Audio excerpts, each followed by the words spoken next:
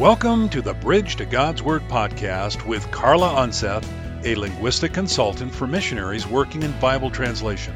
We invite you to visit us at www.bridgetogodsword.org to learn more about Carla's ministry. Now, here's linguistic consultant Carla Unseth.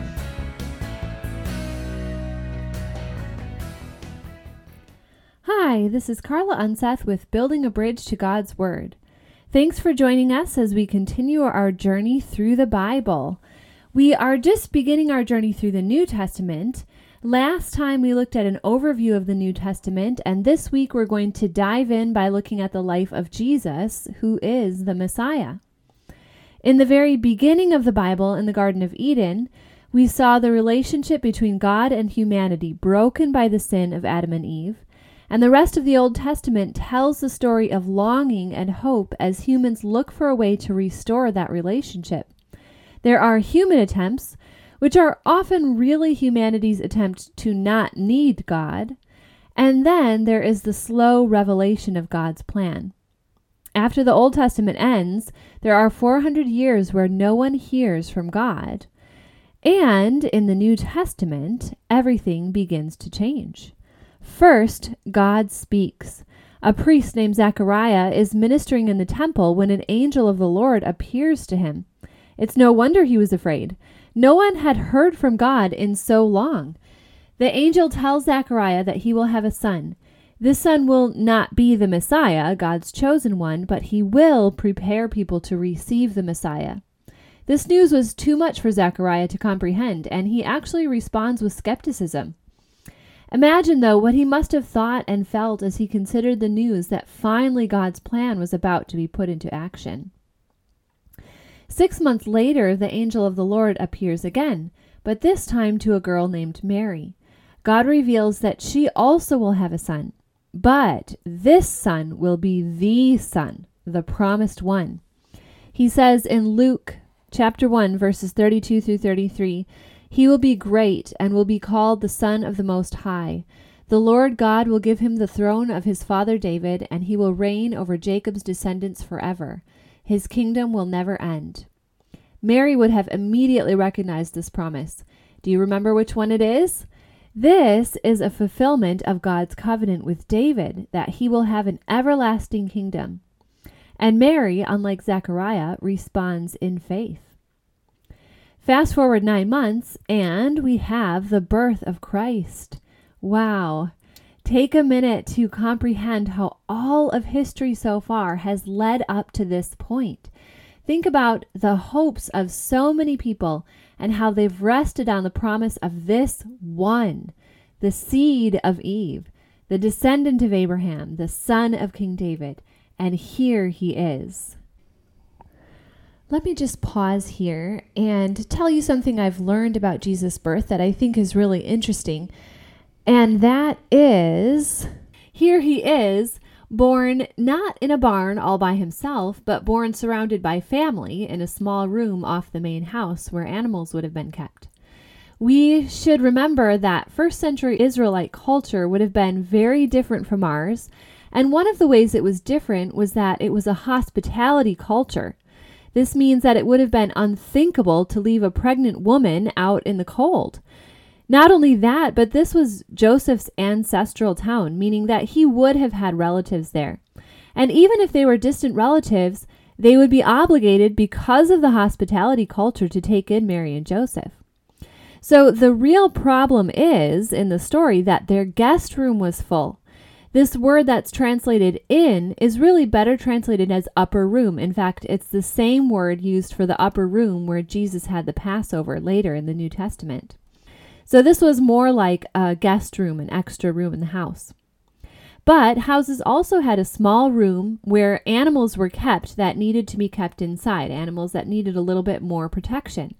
So it would have been ideal for Mary to give birth there in that room because it was already unclean.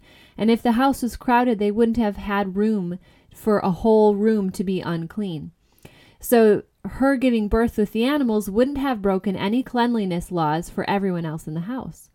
So Jesus was probably not born all alone, but rather surrounded by family. The Bible does indeed say that he was rejected by men, but if we see that he wasn't rejected from his birth, we realize that his rejection was a result of his teaching about the kingdom of God, and that fits in with his teaching, that he will be rejected for what he says. So his rejection wasn't from his birth. So that's just something I've learned that I think is interesting, and I wanted to pass on to you. So Jesus grows up in his family circle, and it's not until he is 30 years old that he starts his ministry. Sometimes I wonder what Mary thought up until this point. If she expected him to just become a carpenter, or if she really thought that someday he would go out, he would leave their family and begin his ministry. But as Jesus began his ministry, it involved two primary things. One, showing the power of God over the earth, and two, teaching about the kingdom of God. So Jesus' ministry of power, showing the power of God over the earth, came in the form of the many miracles that he performed. He healed many people, and these healings showed that God has power over our physical bodies. And as a further extension of this, he raised people from the dead. So he had power over death.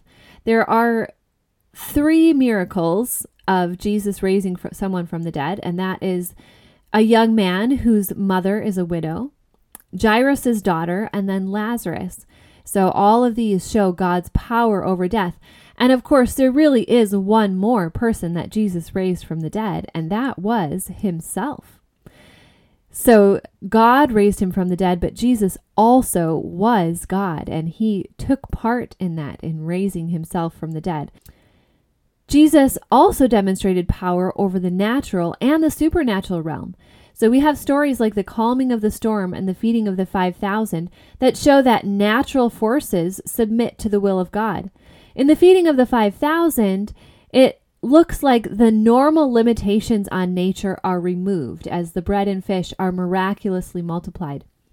But even more than that, in the calming of the storm, it looks like nature itself is recognizing the godhood and the supremacy of Christ and submitting itself to him. It's not just a miracle, it's obedience by nature itself. Beyond nature, Jesus demonstrates his authority over the spiritual realm by casting out demons. The supernatural realm is clearly under Jesus' control because the demons can't resist when he casts them out. And they also recognize who he is, and they often say that he's the Messiah, the Son of God. The disciples, on the other hand, have less success in casting out demons. And in one instance, when they ask him why, he responds that if they had faith as big as a mustard seed, they could move mountains. This has often led people to think that they somehow have to manufacture a certain level of faith. If you can get your faith as big as a mustard seed, it seems small, but really it's hard to do, then you could do whatever you want. But I think we're missing the point when we think that. Jesus was actually making a different point. It wasn't about the quantity of faith, but rather about his own power over the supernatural world. The point was not how much faith you have, but who your faith is in. So if the disciples had faith in Jesus, it didn't matter how much faith they had. If they had faith in Jesus, if they understood his will and were working toward his will, then they would be able to do these things because he is faithful and the world submits to him. As we just saw, the natural world and the supernatural world submit to him. So as long as the disciples were looking to him and following him, it wouldn't matter what level of faith they had or what quantity of faith. And the same is true for us today. We have to remember who we have faith in rather than trying to drum up a certain amount of faith. So this leads right into Christ's message while he was here on earth. His basic message was a call to the kingdom of God. He said over and over again, the kingdom of God is here. His parables were about the kingdom of God, and his teaching was about how to enter the kingdom of God. In fact, in Luke 4:43, he says, I must proclaim the good news of the kingdom of God to the other towns also, because that is why I was sent. So he was sent to proclaim the good news of the kingdom of God. And in fact, he says also that he is the kingdom of God among them. He says that in Luke 17:21, he says, the kingdom of God is in your midst. In other words, it's already here and it's in his own person. So what is the significance of the kingdom of God? It really goes back to God's plan from the very beginning. God's wanted to restore people into relationship with him. But as we've clearly seen, human kings and kingdoms haven't been able to do this. In order for us to be in a relationship with God, it has to be a kingdom that is not like an earthly kingdom. It must be a kingdom where all people have submitted themselves to God, both in love and in obedience, and where God reigns.